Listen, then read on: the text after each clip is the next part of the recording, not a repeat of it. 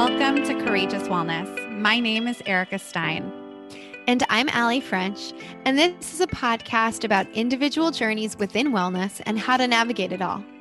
After Allie experienced a cancer diagnosis in her 20s, and Erica went through a sustained 50-pound weight loss and self-love journey, we created a platform to interview real people from all walks of life that have combined all types of practices.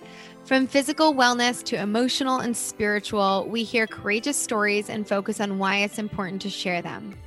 We are both certified integrative nutrition health coaches, and together with our community are learning to live our most purposeful lives by sharing one courageous story at a time.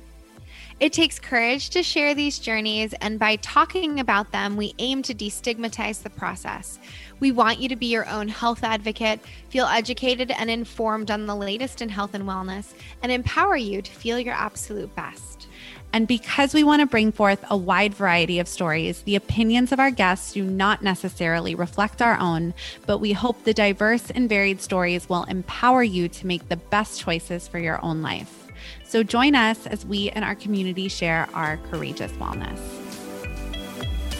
Hi, everyone. Welcome to another week of Courageous Wellness. We have a really interesting episode for you this week with Michelle Mendoza, who is the senior buyer of Sweet Flower. It's a cannabis company, and we've never done an episode on cannabis before, but before we get into that, we're going to do, as usual, our normal updates for the week. And just wanted to remind everybody that our annual fundraiser for the Westside Food Bank is still going on through Christmas Eve. So for a $20 donation, we are providing a healthy happy hour video that Erica and I recorded with ingredients lists, and we do 2 cocktails / mocktails and an appetizer and also a dessert. So we give you that as a thank you for a $20 donation. And just so you know too, the Westside Food Bank currently has a Million Meals match going on. So for every $1 that is donated, you're able to provide 8 meals, which is pretty incredible. And it goes to over 200,000 people they service, 55 different agencies in West Los Angeles County. And it's an organization that's near and dear to our hearts. And we've done an episode with their director of development, Genevieve Riutort. Please check it out. If you've never listened to it, we talk all about food insecurity, and we also have done, we've done events with them for 3 years now. So this is our 3rd annual fundraiser. So please join. And the link is in our link tree on Instagram. And you can, it'll be in our show notes too. Yeah. It'll be in the show notes of the episode. So you can check that out here. What else is going on with you this week? What else is going on with me? So what is going on with me is I have like a peppermint chocolate addiction. Basically, like I love peppermint chocolate. I just love peppermint chocolate, and I love all the peppermint chocolate. I love peppermint mochas and peppermint hot chocolates at Starbucks. I love like Ghirardelli peppermint bark. Love it all. And it's all I want this time of year. But I also know, right, how sugar affects our bodies. And I also really want to set myself up for success this holiday season. So I'm happy to share that I have discovered, Allie, you kind of helped me discover this, but I love hot chocolate. And in my search to create and make a healthier peppermint hot chocolate, you helped me in this, but basically I found the perfect recipe for it is actually a healthy peppermint hot chocolate, and it's filled with protein, and you can even make it with healthy fats and fiber if you wanted to, like make it like a peppermint hot chocolate snack. Or I actually had it instead of my coffee this morning, and I added some fiber powder to it. But basically what it is, it's very simple. I just add a scoop of the Chocolate Be Well by Kelly protein powder, which is like my favorite chocolate protein powder. It's so good. It's so tasty. It has, I think, 3 ingredients or 2 or 3 ingredients, depending on which you get. No, it's 3 ingredients. You're right. I was just saying there's 24 grams of 24 grams per scoop. Yeah, it's amazing. And it's yeah. And it is beef protein, right? It is. So It's not a plant-based protein, but you can't taste, it doesn't taste like anything. If you do, it just tastes delicious and chocolatey. And it's, I think, very bioavailable, which is why she chose that source of protein. But I also add a scoop of the Sakara Metabolism Super Powder to make it even extra chocolatey and good for you. And if you are plant-based, you could just do it with the chocolate metabolism super powder. And then I add a few drops of peppermint extract. And I've done it with flax milk. I've done it with oat milk. I've done it with almond milk, 8 ounces of your milk of choice. And then you warm it up and it is so thick and creamy and indulgent and delicious. And like I said, I added a scoop of acacia fiber powder this morning because I had it instead of my coffee. It's everything. It's everything. And it's not bad for you. And I am hooked. I've made it a lot. I'm going to run through a lot of protein powder, but it's really good. I also thought to even make it a little more indulgent, like so basic, but my husband and I are going to drive around and look at Christmas lights and bring some hot cocoa. And I was like, you could even take Lily's sugar-free peppermint chocolate chips. Yeah. And put it in and blend it together. As you're talking, and this is just an opportunity to give a shout out to one of our friends, colleagues in the nutrition community in LA, but Body Bliss by Jess Sukan, who's a health coach friend of ours. She makes these really, really yummy, also really good ingredients, elixirs, for lack of a better word, that you can add to coffee. And she does all different flavors. But I have to say, her peppermint, she calls it the peppermint to be like cocoa latte, is so good. And that I've been really enjoying. I've been putting it in my coffee. So it's like a peppermint mocha in the morning. Delish. Ooh, but she also uses really awesome ingredients. So I was just thinking about that. Plant-based too, as another plant-based option. It is. It doesn't have protein. So you're not going to get, but if you wanted to, you could add your own plant-based, I can't speak today. Plant-based protein in.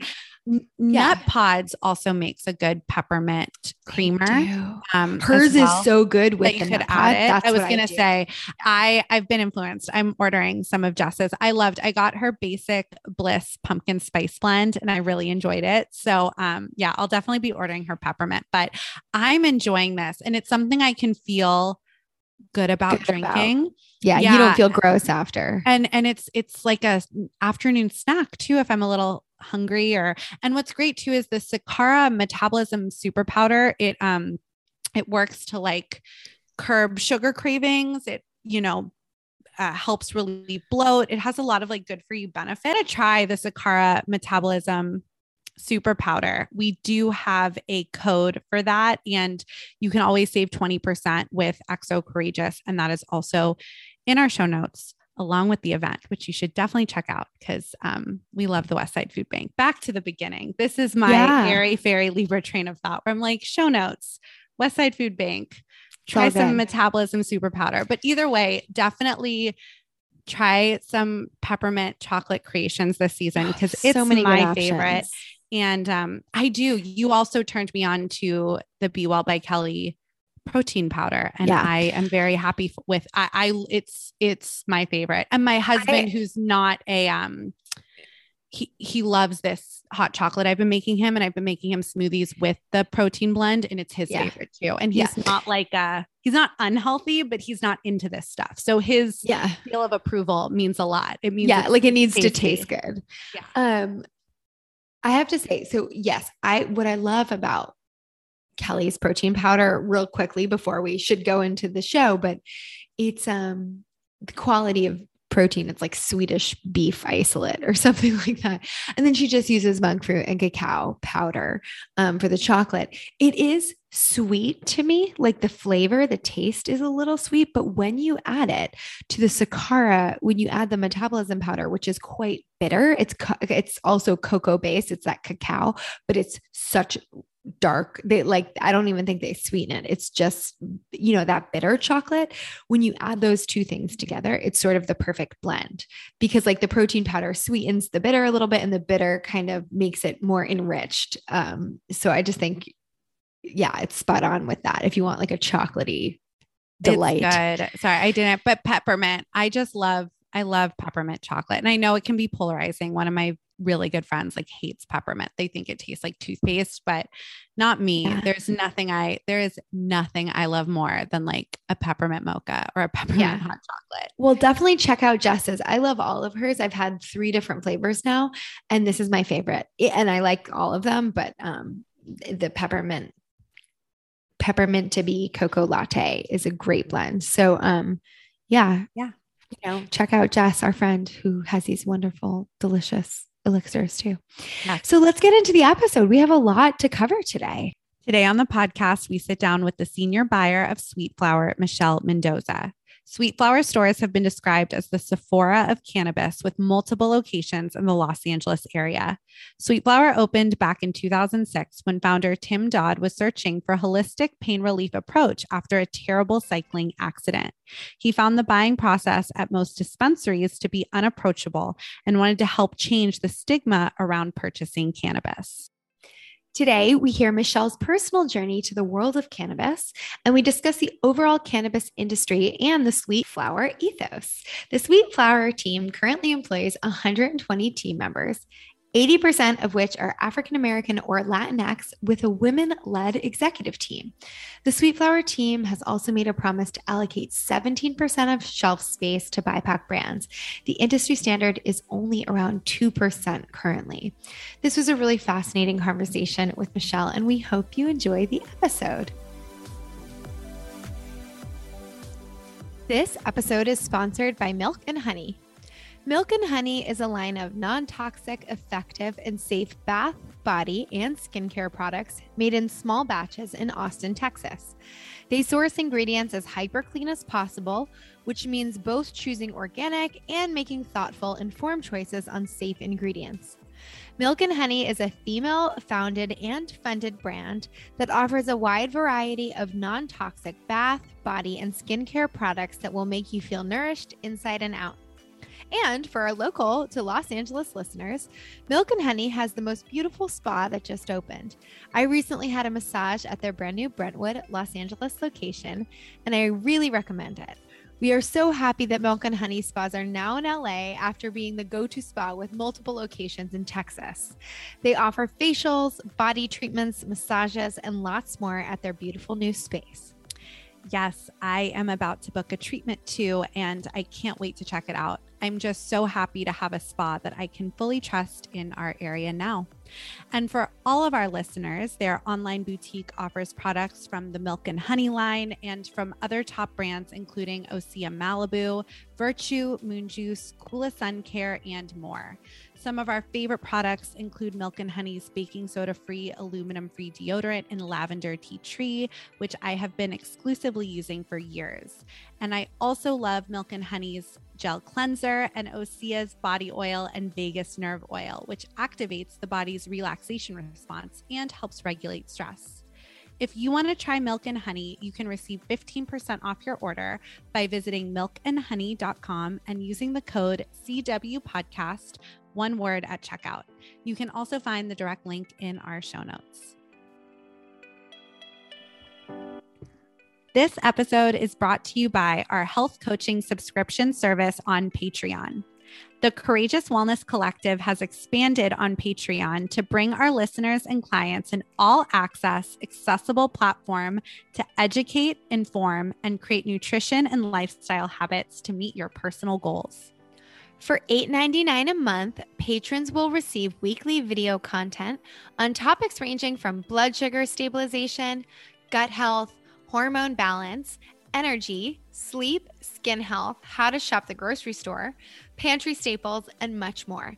Included, you'll also receive access to monthly virtual webinars, recipes, and special guest content too. With this subscription, you are guaranteed at least 4 pieces of fresh health coaching content each month. To learn more and become a patron, visit www.patreon.com/courageouswellness or check out our show notes. We look forward to welcoming you to our coaching community. Well, thank you so much for joining us today, Michelle. We're really looking forward to having this conversation with you. Same. Thank you for having me. Yeah, it's our pleasure. So just to get started, can you share with our listeners a little bit about your personal background and journey and what led you into the world of cannabis? Yes. It's very interesting, actually. I never thought in a million years I'd end up here, but I am. And I actually was working in education for quite a while. I come from a long line of educators in my family, so it's kind of, ingrained in my DNA. And while I was kind of in the middle of that, about 9 years ago, a friend of mine reached out to me, another female, and she was running a dispensary in West Hollywood, and called me one day and said, I want to have a meeting with you. I want to see about you coming in and helping me run a dispensary. And I laughed at her and I said, I don't know anything about cannabis. That's a terrible idea. And she said, no, I need you. Just hear me out. So, she actually caught me at the right time. At that point in my life, I was working with teens and young adults on the spectrum for autism.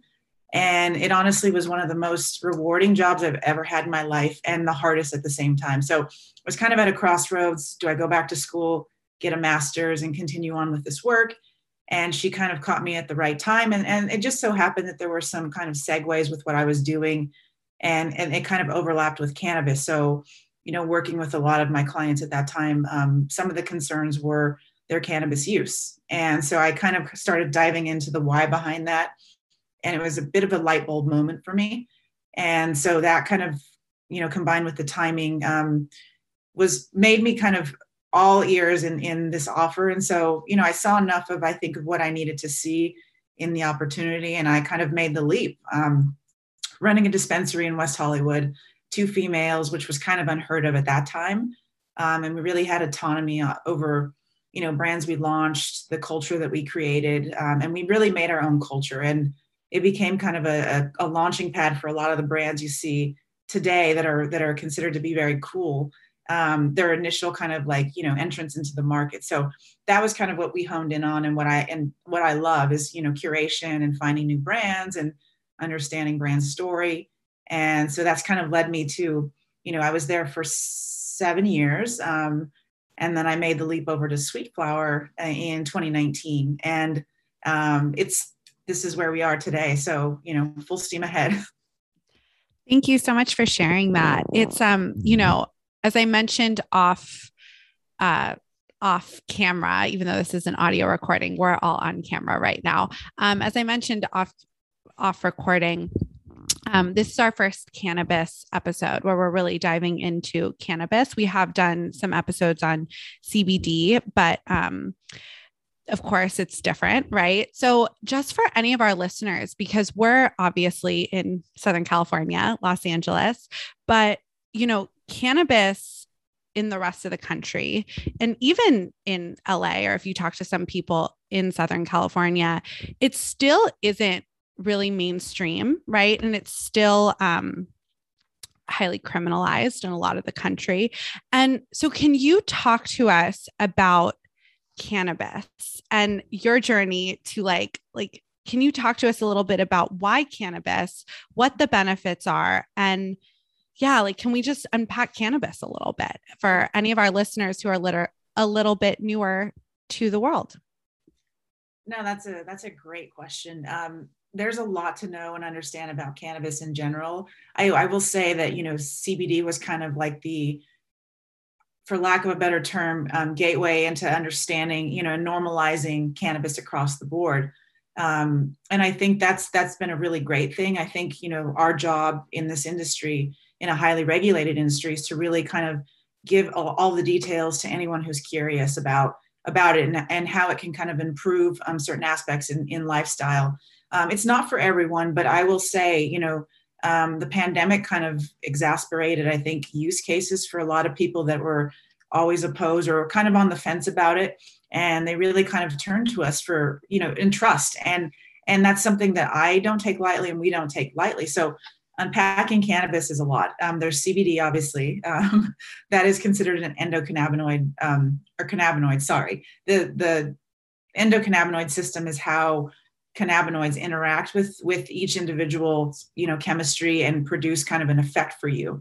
CBD is largely known to be non-psychoactive, meaning that you don't get the high that, when you think of cannabis, people think, oh, well, you just get stoned and that's what it is. CBD is actually the component in it that does not produce that high, but it has, as we do more research, we're understanding that it has the effects of, for some people, alleviating anxiety, helping with inflammation in the body. Those are kind of the two main, I think, use cases for people. And from there, it's a whole range of other things that kind of improves sleep, day-to-day stress. These are things I think most Americans and most people around the world have experienced in the last 2 years on another level. And so it's created kind of a situation where people that were understanding, hemp CBD previously are coming into cannabis, the regulated side, which means that we just have a little bit of THC in our product that we sell. And that's the differentiator.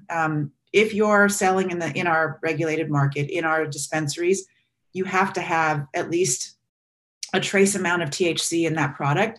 And that's really, and we call this the entourage effect. That's really how, CBD is really at its best when it has a little THC in it. So there's nothing wrong with hemp CBD. But if you want it to be most effective, it needs some THC to unlock all the power that it can have for you.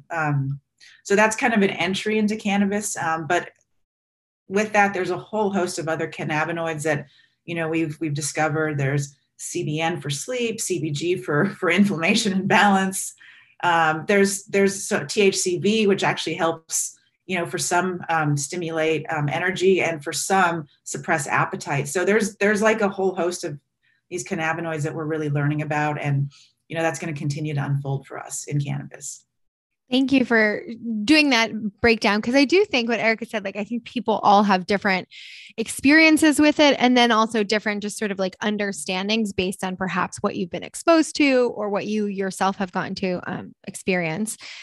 And in California, even though there are some folks who might not be as familiar, we do live in a state where it is legal now. It's been medicinally legal for a long time.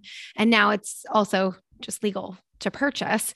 And even though it is highly regulated as an industry, I'm curious, it's like the feelings on it have changed so much over, it's decades now, but not that long of a period of history.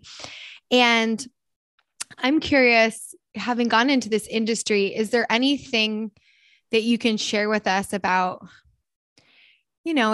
not until not that long ago, it was criminalized and a lot of people were,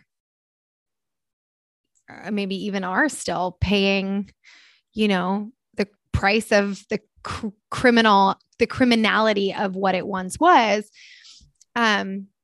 So I'm curious, from an industry perspective, as someone who's in the industry, worked as a female founded brand for a long time.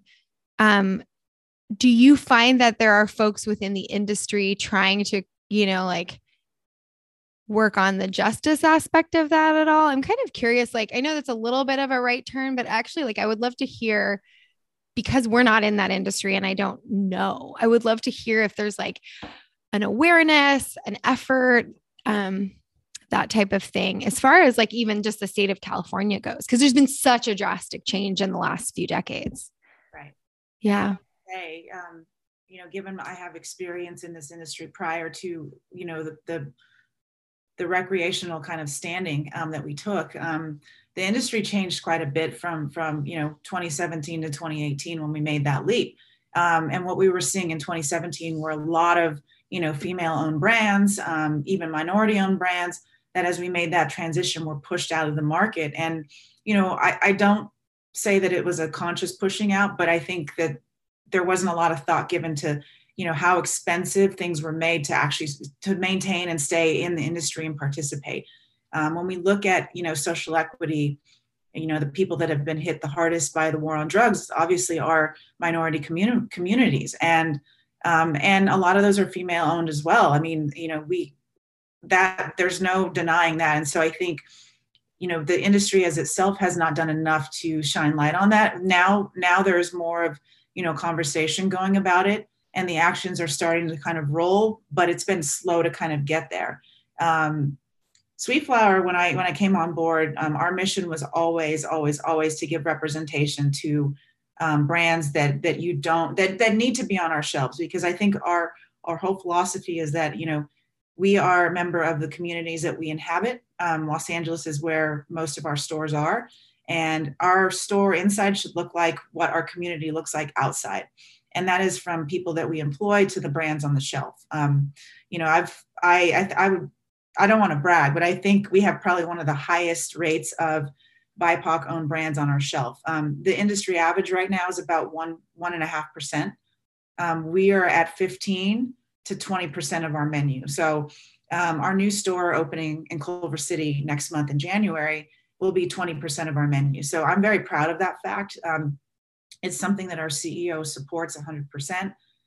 It's something that, you know, I think by virtue of who we are in this industry, the retailers really have a lot of responsibility and power in shaping what this industry is going to look like. You know, and then I think that'll eventually talk to the money. And the money is really, you know, how these brands are going to enter the market and stay in the market. Someone who believes in them, someone who sees a vision and says, you know what, I'm gonna back you, even though I know that it's going to be small scale to start. That's how we have to start, and we have to give them space and make sure we're creating a wave for them. So that's really how we see it. And, you know, that's kind of been my mission since day one. And that actually preceded when I was at the previous dispensary. We launched a lot of female-owned brands, and some of our best, you know, vendors were females, and they were really generations of farmers, generations of, you know, they were breadwinners in their family. And in 2018, that got wiped out. So it was very sad to kind of hear and see that happening. Thank you for speaking to that. I've just been like really thinking a lot about that. And like I said, because I'm so removed myself from the industry, I just was excited to have you on and get kind of an insider perspective on sort of like what's going on with that all. So I think it's important for people to know too, because if anybody listening is a consumer and they do want to buy, you know, choosing to buy from a place like Sweet Flower, that also is very conscious of who you guys are supporting and who you carry too. So the access to those other brands, I think, you know, that's one of the things that the consumer can take a small amount of advocacy in, but we don't know unless we have that information. So thank you for sharing that. Yeah. Absolutely. Thank you. Yeah.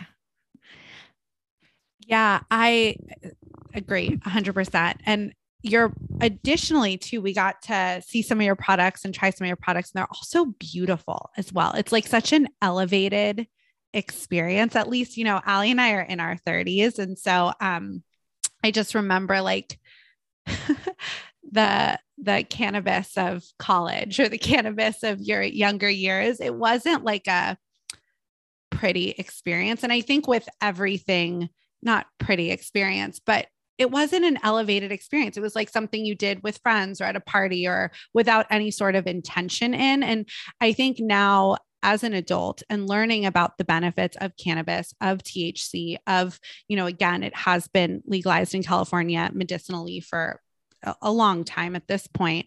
And now it's legal statewide, but intention behind choice, right? Like beyond just choosing who you're going to support, which companies you're going to support because of the brands they support, but also intention of like, why do I want to do this? What is this going to benefit in my life? How is this going to elevate and enhance my daily experience? And so for anybody who is maybe newer to marijuana, can you talk about what that experience can be like, what it can benefit beyond just, I think, right, because CBD is so popular, anxiety is something I feel like a lot of people are aware of, but what else can cannabis be good for and THC be good for as well?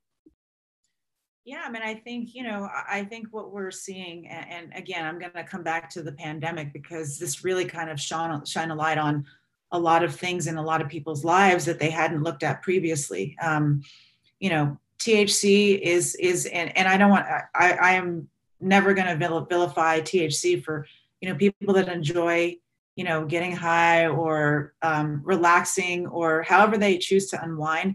We've been doing it for centuries, various forms of that ritual, that practice. So and THC has always been in the mix. It's just we haven't really called it by its name. So with that said, there is nothing wrong with recreational use of cannabis, and I think that's the thing we need to put on the table straight away.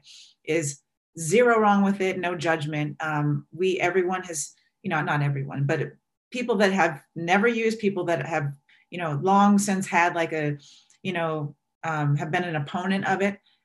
We've seen them come in the last 2 years because I don't want to be on pharmaceutical drugs. I have anxiety. I cannot sleep. I don't know what to do. I have, pain. You name it. We've seen it. We've heard it, and we have something for you to address those need states. Even for people that say, I just want to have fun. I don't even know how to do that in this day and age anymore. Do you have something for me? We do. We actually do. So I think that's been the exciting thing is, the development of new products. And I will say beverage has been one of the biggest breakouts of the last 2 years, in that it's really allowed people that enjoy, a drink after work or to wind down a bit. I mean, I love a glass of wine. Like I love wine. So for me, nothing will ever replace wine for me, the flavor, the taste, but for people that are, got maybe a little too heavy-handed during the pandemic and were drinking not just one, but 2 and 3, and then, oops, the bottle is gone now. We saw a lot of that coming over to cannabis beverages. And I think the benefit there is, a lot of these are low calorie. As far as I know, there's no benefit in alcohol as there is in THC and CBD. So I don't want to vilify alcohol, but I'm also saying that we know that there are some health, benefits when you are consuming CBD, and that, it can actually help, reduce inflammation in the body, which means everything from, joint pain to that kind of to irritable bowel syndrome. There are all these internal things that I think we're finding that it's helping kind of reduce. And as far as I know, I don't know that alcohol can have that same effect for people. And so, and we also say that, when you have a CBD THC beverage, you wake up virtually with no hangover the next day. So, that's not true for everyone, because I don't want to say that, I don't want to give a false claim. People that are new to THC and CBD, you can, even if you're consuming a small amount, you will feel it the next day slightly. Maybe you'll feel a little groggy, but I think that's kind of like the worst case scenario for people. So there are benefits. I mean, I think that the biggest thing is, addressing anxiety, and that's really been a big one. Various form factors to kind of, consume products with CBD. If you're a smoker, we have that for you. If you don't want to smoke, we have tinctures. You can literally take a drop, put it under your tongue, and it's fast acting within 15 to 20 minutes. If you enjoy a beverage, we have those for you too. Microdose is kind of the new hot term for all things right now. And we've had microdose since 2018. That was really the birth of recreation, was, now making it accessible to people that were fearful of cannabis. And I think the benefit of, buying your cannabis from a dispensary, a licensed dispensary, is really, you're leaning on them for that education. That's something that we take very seriously as well. And then additionally to that, all products that we sell within our store have to be lab tested. So they are testing for pesticides, for anything that can harm you. There's rigorous testing that it has to undergo before it makes its way into our doors. If you're buying outside of, licensed dispensary, that guarantee is not there. So I think those are, other things in itself. But yeah, I mean, I'm happy to answer any other questions about it if you have specifics. Yeah. Well, thank you. I think you actually just said something that really brought to light for me the idea of when we make anything safe and regulated in the sense, like you said, even in the cannabis industry, this idea of microdosing, which probably opened up more people to the idea of maybe using it to some extent that might not have been before. There's a certain sense of like, because of the regulation and because of an ability to build trust from either brand perspectives or an education perspective, and knowing that there's like accountability of where it comes from, or that the label is, reporting information to you that you might not have otherwise. And it kind of makes me think that that's the case for most things. Like if we allow environments where it's not just criminalizing things, but allowing things to be done more safely. And you're right. It's like alcohol is legal, and think about not just from a health benefit. And I drink as well. I love a glass of wine, but we know what you said is true. There's no health benefit after one.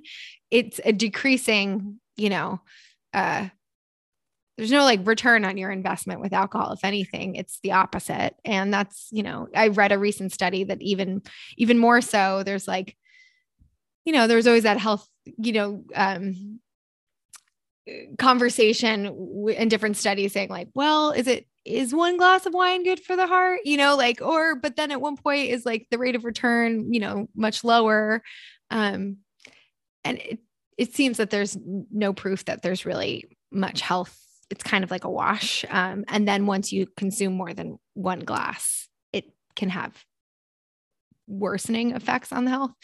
And like you said, even like just the way you feel the next day sometimes. So if there are these other things in our world where we have more access to using them safely, and food is no different too. We talk about that as well. It's like anything that we're going to consume that we can be educated about and have sort of advocacy around is not a bad thing, because then you can consume it with safety, and I don't even mean like safety in that there's a big dangerous consequence, but it's like, if you don't want to get high and know you're only going to have 5 milligrams or whatever it might be over the course of the night, 10 milligrams, you can control that for yourself and make that educated decision for you. So I think, I don't know, that just came to my mind the way you were talking, where it's like, oh yeah, this makes total sense. And I'm curious, like in other areas of our culture where the same opening the mind in that way and opening this idea of decriminalization of certain things, like what benefits that could actually have. Just something interesting to think about.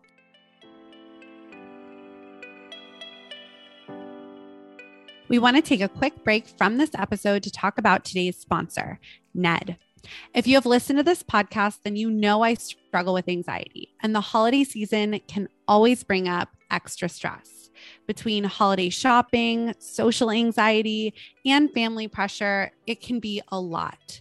When I first learned about CBD being a natural and powerful solution to anxiety, sleep disorders, muscle pain, headaches, and so much more, I became very passionate about finding the best source to put in my body. Enter Ned. Ned's full spectrum hemp oil is USDA certified organic, extracted from USDA certified organic hemp plants, grown by an independent farmer named Jonathan in Colorado. And I use these products daily to support my anxiety, and it has been so unbelievably helpful this holiday season. I take CBD every single day, and it's been a game changer. Yes. And these products are science-backed, nature-based solutions that offer an alternative to prescription and over-the-counter drugs. Right now, we are both really enjoying Ned's brand new product, which has been in development for over a year, the De-Stress Blend. This one-on-one formula of CBD and CBG is made from the world's purest full-spectrum hemp, and check out these ingredients. CBG is known as the mother of all cannabinoids because of how effective it is at combating anxiety and stress by inhibiting the reuptake of GABA, the neurotransmitter responsible for stress regulation. Ashwagandha is an amazing Ayurvedic adaptogen that enhances your body's resilience to stress. And the delicious taste of this blend is thanks to the botanical infusion of cardamom and cinnamon.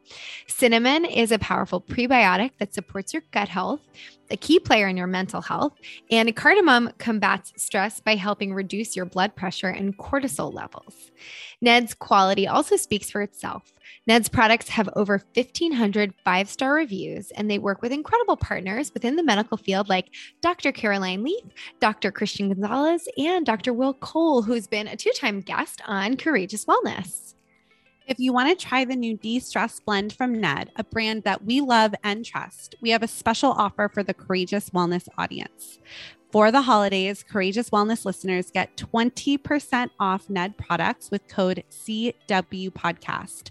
And when you spend more than $150, Ned is throwing in free gifts with every order. So visit helloned.com/CW Podcast to get access. That's HELLONED.com/CW Podcast to get 20% off plus free gifts with orders over $150 and 20% off all Ned products with code CW Podcast. Thank you, Ned, for sponsoring the show and offering our listeners a natural remedy for some of life's most common health issues.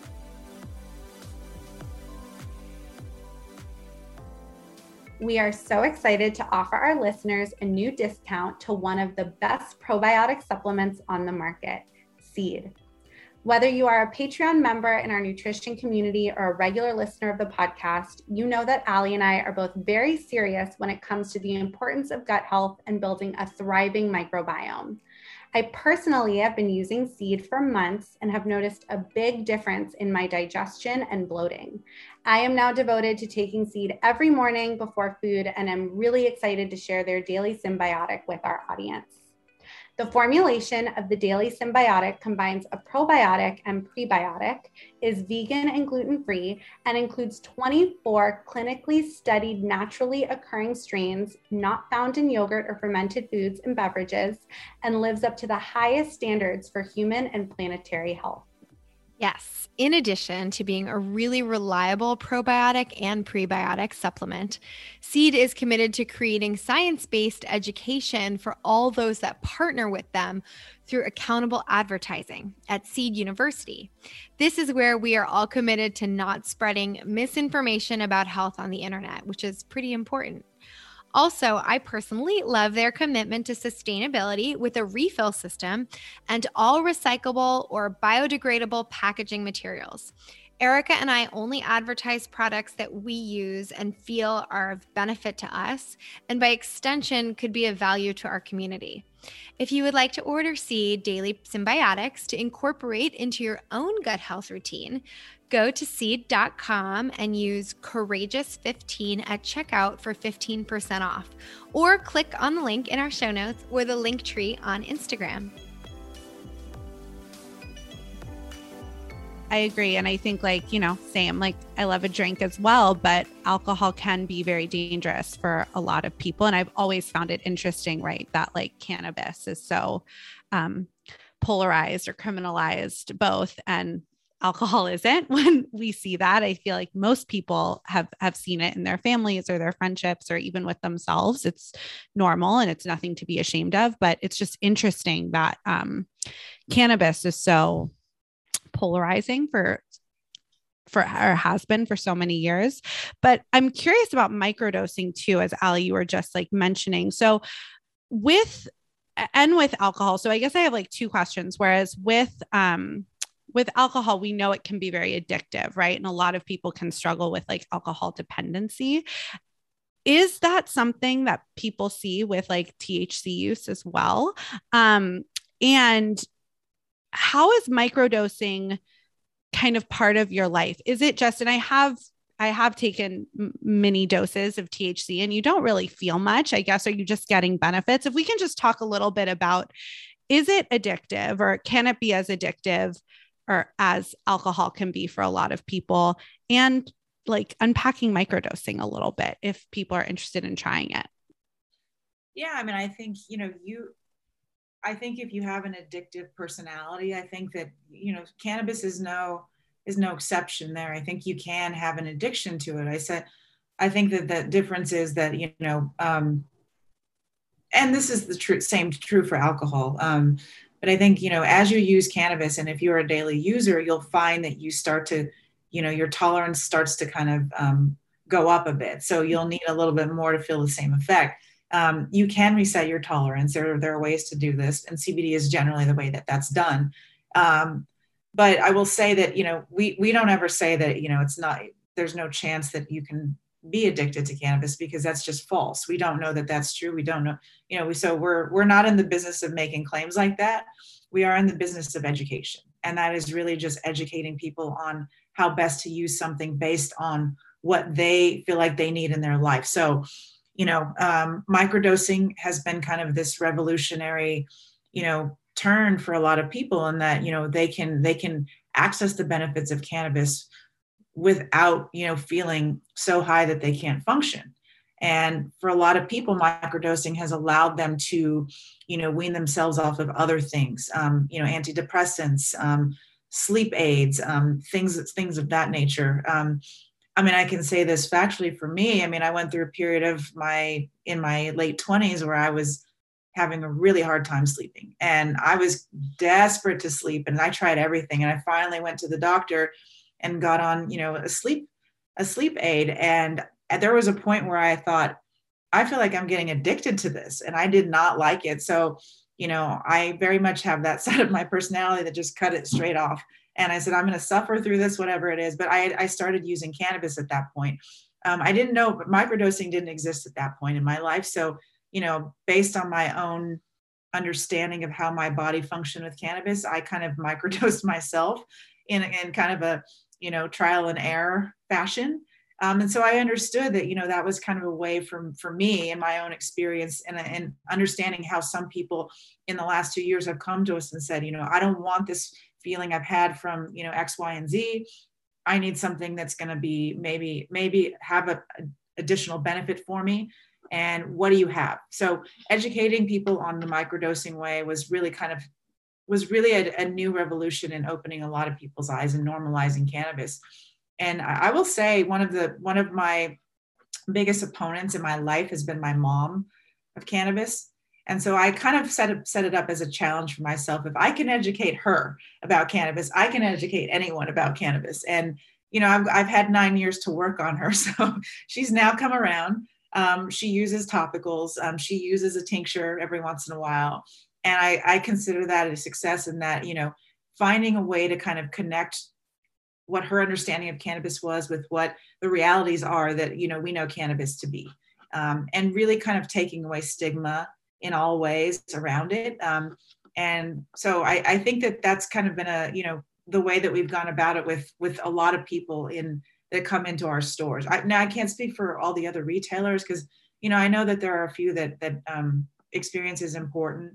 But I don't think that's industry wide yet. I think that's something we're working up to, and there'll be a changing of guard as we continue to kind of go down this pathway of possibly federal legalization. So. Yeah, absolutely. I think that's interesting. I like that you have in your own family. It's like, if I can get her on board. Yeah. It's, I've known also folks that it's been incredibly beneficial from a pain management, like people who are ill and struggling. And you're right. It's like, culturally, we just accept popping pharmaceuticals like nothing else, but none of those. And, I'm very integrative, Western and Eastern, depending on whatever is, or like holistic and even sometimes prescription, depending on what you're dealing with. But there's no prescription medication out there. There's no pharmaceutical that doesn't come with side effects. And, and it's like, but we're so normalized that if you have an ailment, and those can be not only addictive from habit, which you're right, you can be addicted to anything. You can be addicted to shopping. You could be addicted to, a substance. If you have a tendency from a personality standpoint, that can be a thing. But there are also some substances that are actually physically highly addictive. And some of those are pharmaceuticals. And I just think that, like, I've seen so many folks in my own life who were suffering with pain and illness, and cannabis was really helpful while being more of a natural way to treat and manage some of that as well. So Yeah, I think, this idea of hopefully at some point making it federally legal. Do you see that? Like, what is your personal opinion? Do you see that actually happening?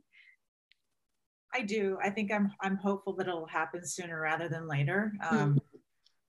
There's so many reasons for that. I think, California is arguably the biggest market in the world right now for cannabis, and I think it's going to continue to be that.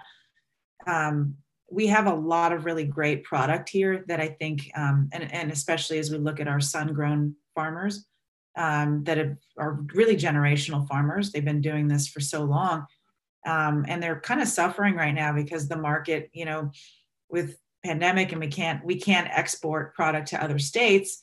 And I think, there's only so much growth within our market happening right now, and it is big, but we need people coming into California in order for that to continue, or we need to be able to ship those things out of state in order to help, with commerce and keeping these generations of farmers, legacy farmers, in business. So federal legalization is really, I think we need it. We absolutely need it. And I'm hoping that, it happens sooner rather than later, for all the reasons, even on the banking piece. That's a whole other subject that we don't need to get into, but it's incredibly difficult to do business as a cannabis business in any state. Yeah. Yeah, I've heard that. I've heard that from a few people I know who are in the cannabis space. And I'm also very hopeful that it also will be federally legalized.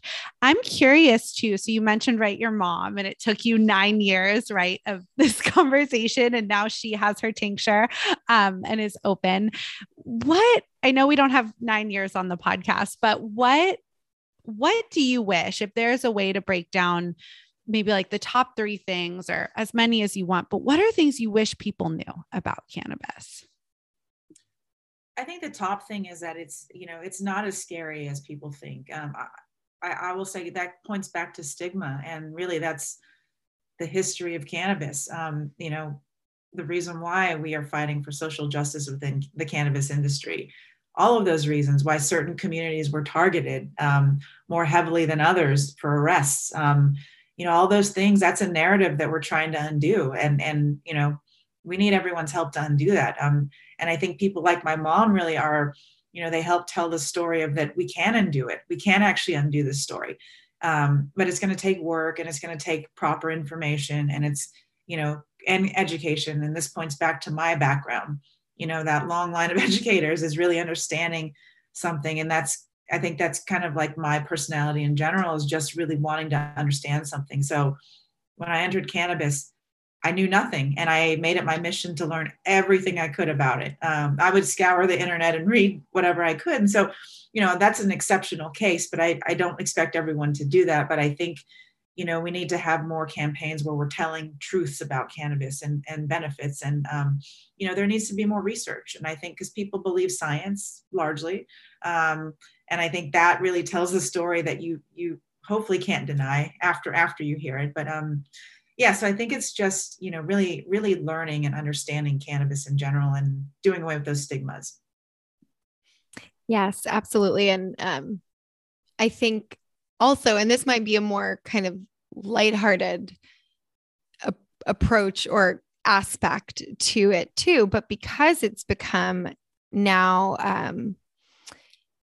little bit more mainstream, because it's legal, and because there's this industry that's, at least in California, accessible to people. I mean, some dispensaries, for those folks who live far away, I mean, they look like the Apple store when you walk in. And the idea of the consumer experience is very different now. And as Erica was saying, Sweet Flower has beautiful brands, and you have this sort of very curated group of products that you offer, and there's a certain sort of experience. And I think, interestingly enough, I think that actually has led to some people becoming more comfortable and open to it, because that experience doesn't feel like something that's maybe they were taught was shady or had that stigma and all those years of like, whatever. This is another conversation about like war on drugs and all that stuff, which led to a lot of people, especially many folks in marginalized communities, being put in jail for this. But now I think because there's been, a slow but steady transformation, at least in our state, I think the actual sort of curated retail experience is probably also helping open folks' minds about it.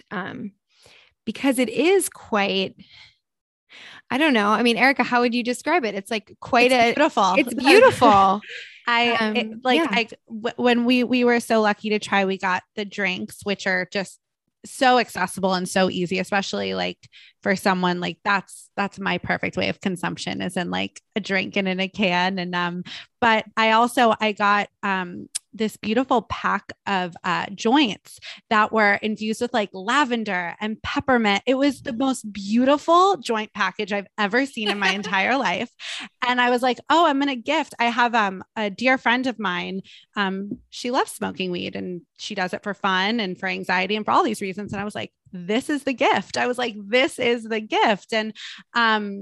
it's such a beautiful, non-scary experience. And I know we talked about alcohol and we all enjoy alcohol, but it's just so interesting to me because alcohol is so part of our culture and it can be so detrimental to so many people. And yet cannabis, I'm sure it can be too, but it's just so interesting to me because, this is beautiful. And the way someone brings like a bottle of wine to a party, I was like, oh, I'm going to bring my friend for the holiday. It's a beautiful package of joints that she can enjoy. And that is, lavender infused and beautifully packaged. It was a beautiful experience, as a consumer. So, yeah. Yeah. So I think all of that, as you were saying, like your background as an educator and you're educating us today too, and our listeners, but I think all of that, there's so much intention behind a brand like Sweet Flower or, it actually all goes towards the same mission at least from the consumer perspective, which is part of that is destigmatizing, but also really like making the experience an enjoyable one too. Yeah, that really was actually the founder, our founder of Sweet Flower. He actually entered into cannabis because he had this experience himself. He was in a cycling accident that left him, with various broken bones in a wheelchair. And he went into a dispensary because the alternative was this jar of Oxy that the doctor set in front of him and said, here you go, good luck.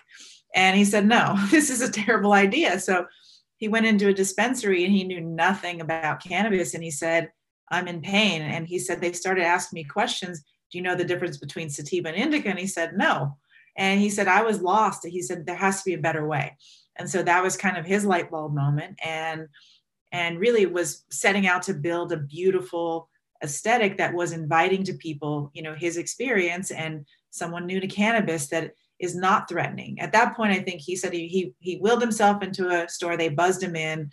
There was an armed guard, and that's kind of been the old guard of cannabis, and it still exists, obviously.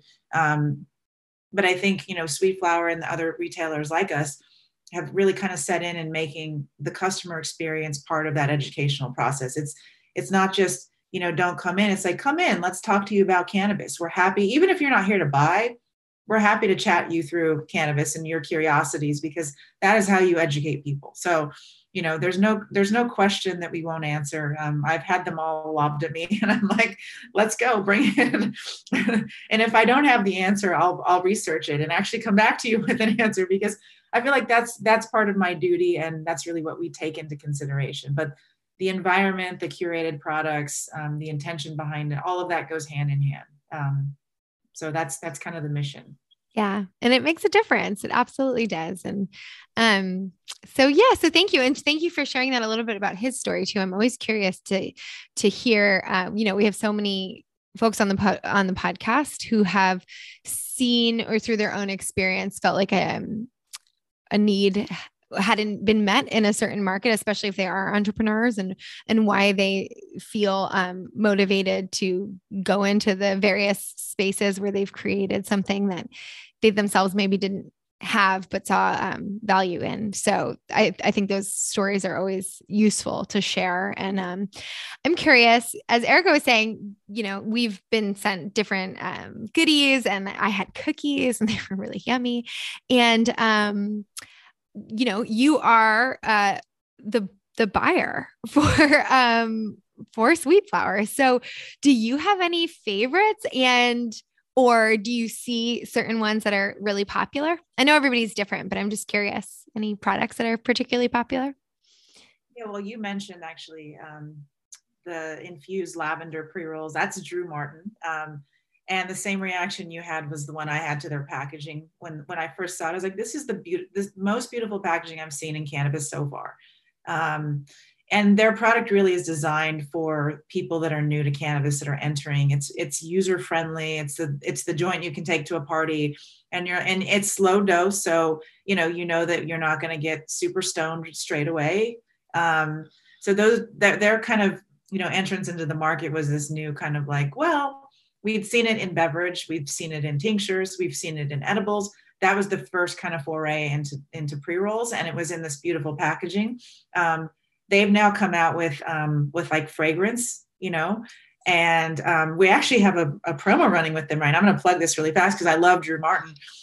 When you buy their roll-on fragrance, which smells incredible, we're giving the collection pack, which is like the 4 different flavor strains of their pre-rolls, away with that for a limited time for a penny. We have to charge a penny. So that was kind of a new favorite of mine. They're topical, the perfume, because I love perfumes too. And I was like, this is interesting. And you actually do get a little high from it, if I'm being honest. It's an invigorating high, strain specific, and it has an incredible nose to it. So I think those things kind of excite me. But there are a whole host of, I think, products that I really, really love. In the beverage sector, I do love Can. I love Wonder. Wonder is kind of, they have kind of the same dosing of Can, but they add Delta 8, which kind of gives me an invigorating feeling. So, CBD has a tendency to make me feel a little sleepy. And if I don't want to feel sleepy while I'm like in a social situation, a little bit of that Delta 8 helps kind of like give me a little more energy. So it's different for everyone. But I love the flavor profiles that are coming out in beverage. I think they're interesting. They're unique. They are cannabis still, so they have that hint of taste to it, but I don't mind that. And then I'm a huge fan of all flower, but like sun-grown flower in particular.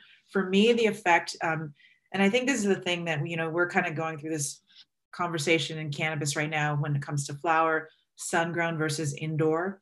And I love indoor flower, beautiful, beautiful noses, like smells like perfume to me.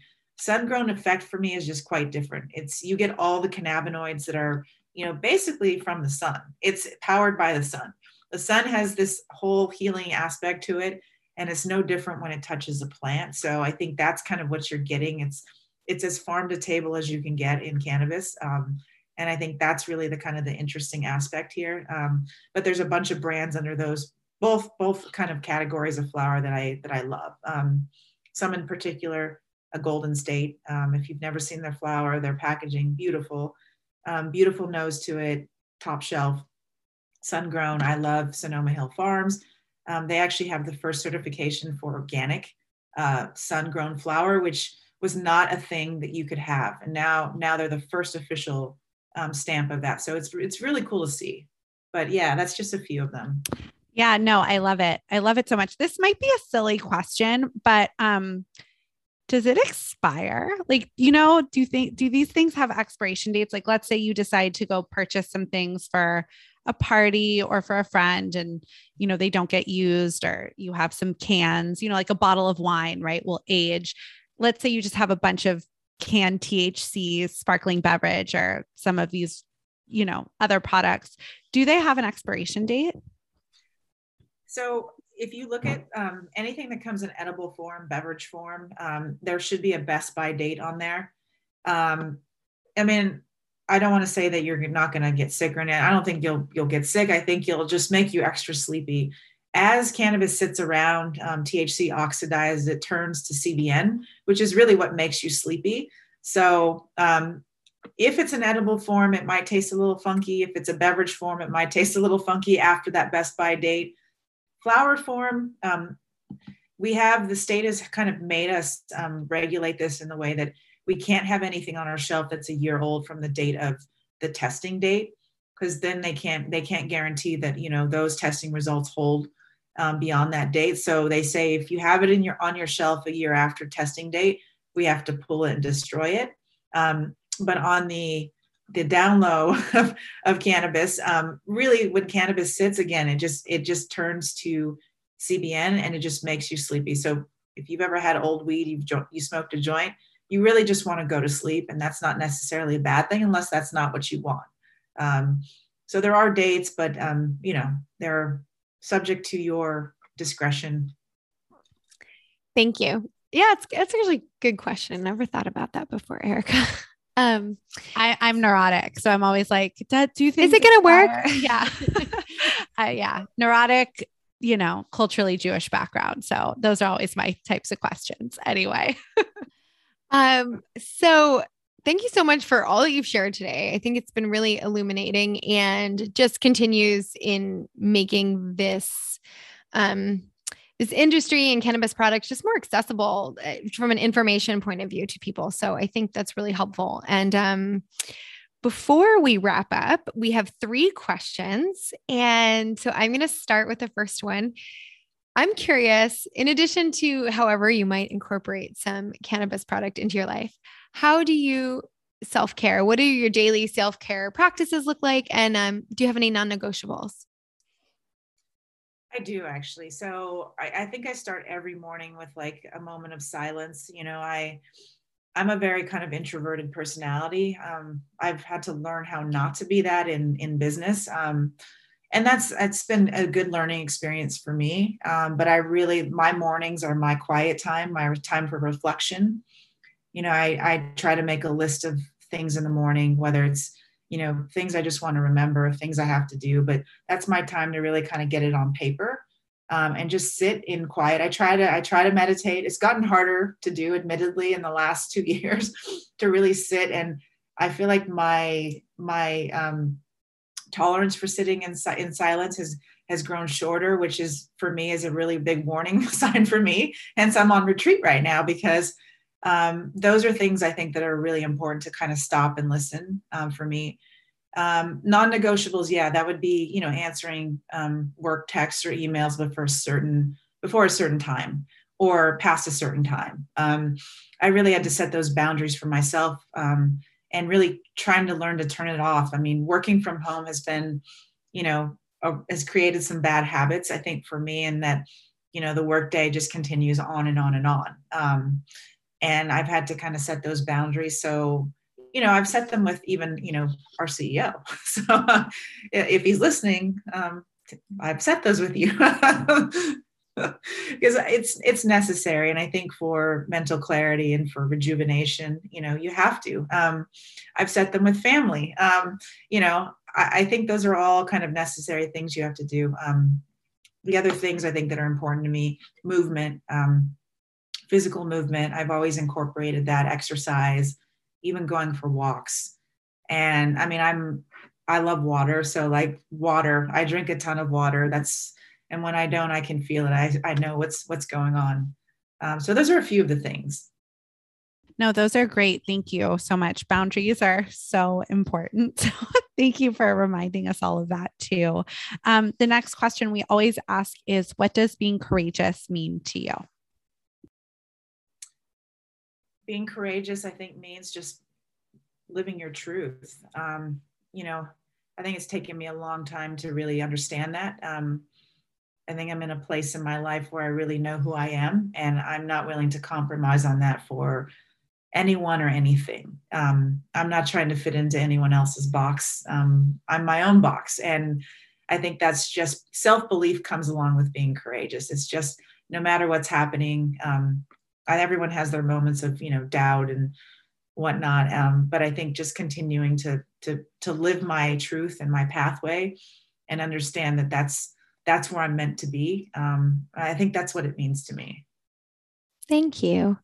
And then the last one is, do you have a book recommendation that you would want to share with our listeners? It can really be on anything, just something that's meant something to you along the course of your journey. Ooh, I mean, I think on the course of my journey, if we're talking, the 4 Agreements was really something that I really kind of, used in a time that I really needed to kind of like come back to certain truths about myself. That was one of them, but I think, I love fiction. So I think anything that kind of activates my mind and, fuels my creativity is something that I really have dove into. What I'm reading right now is actually While Justice Sleeps by Stacey Abrams actually wrote the book. And so it made me want to read it even more. And I've been enjoying that book as of lately. So that's kind of like a segue from the 4 Agreements. It's more of like for fun and for creativity and reflection in that way. Well, thank you so much for that. And we were talking about it earlier, but if anyone wants to find, buy, follow Sweet Flower, where can they do that?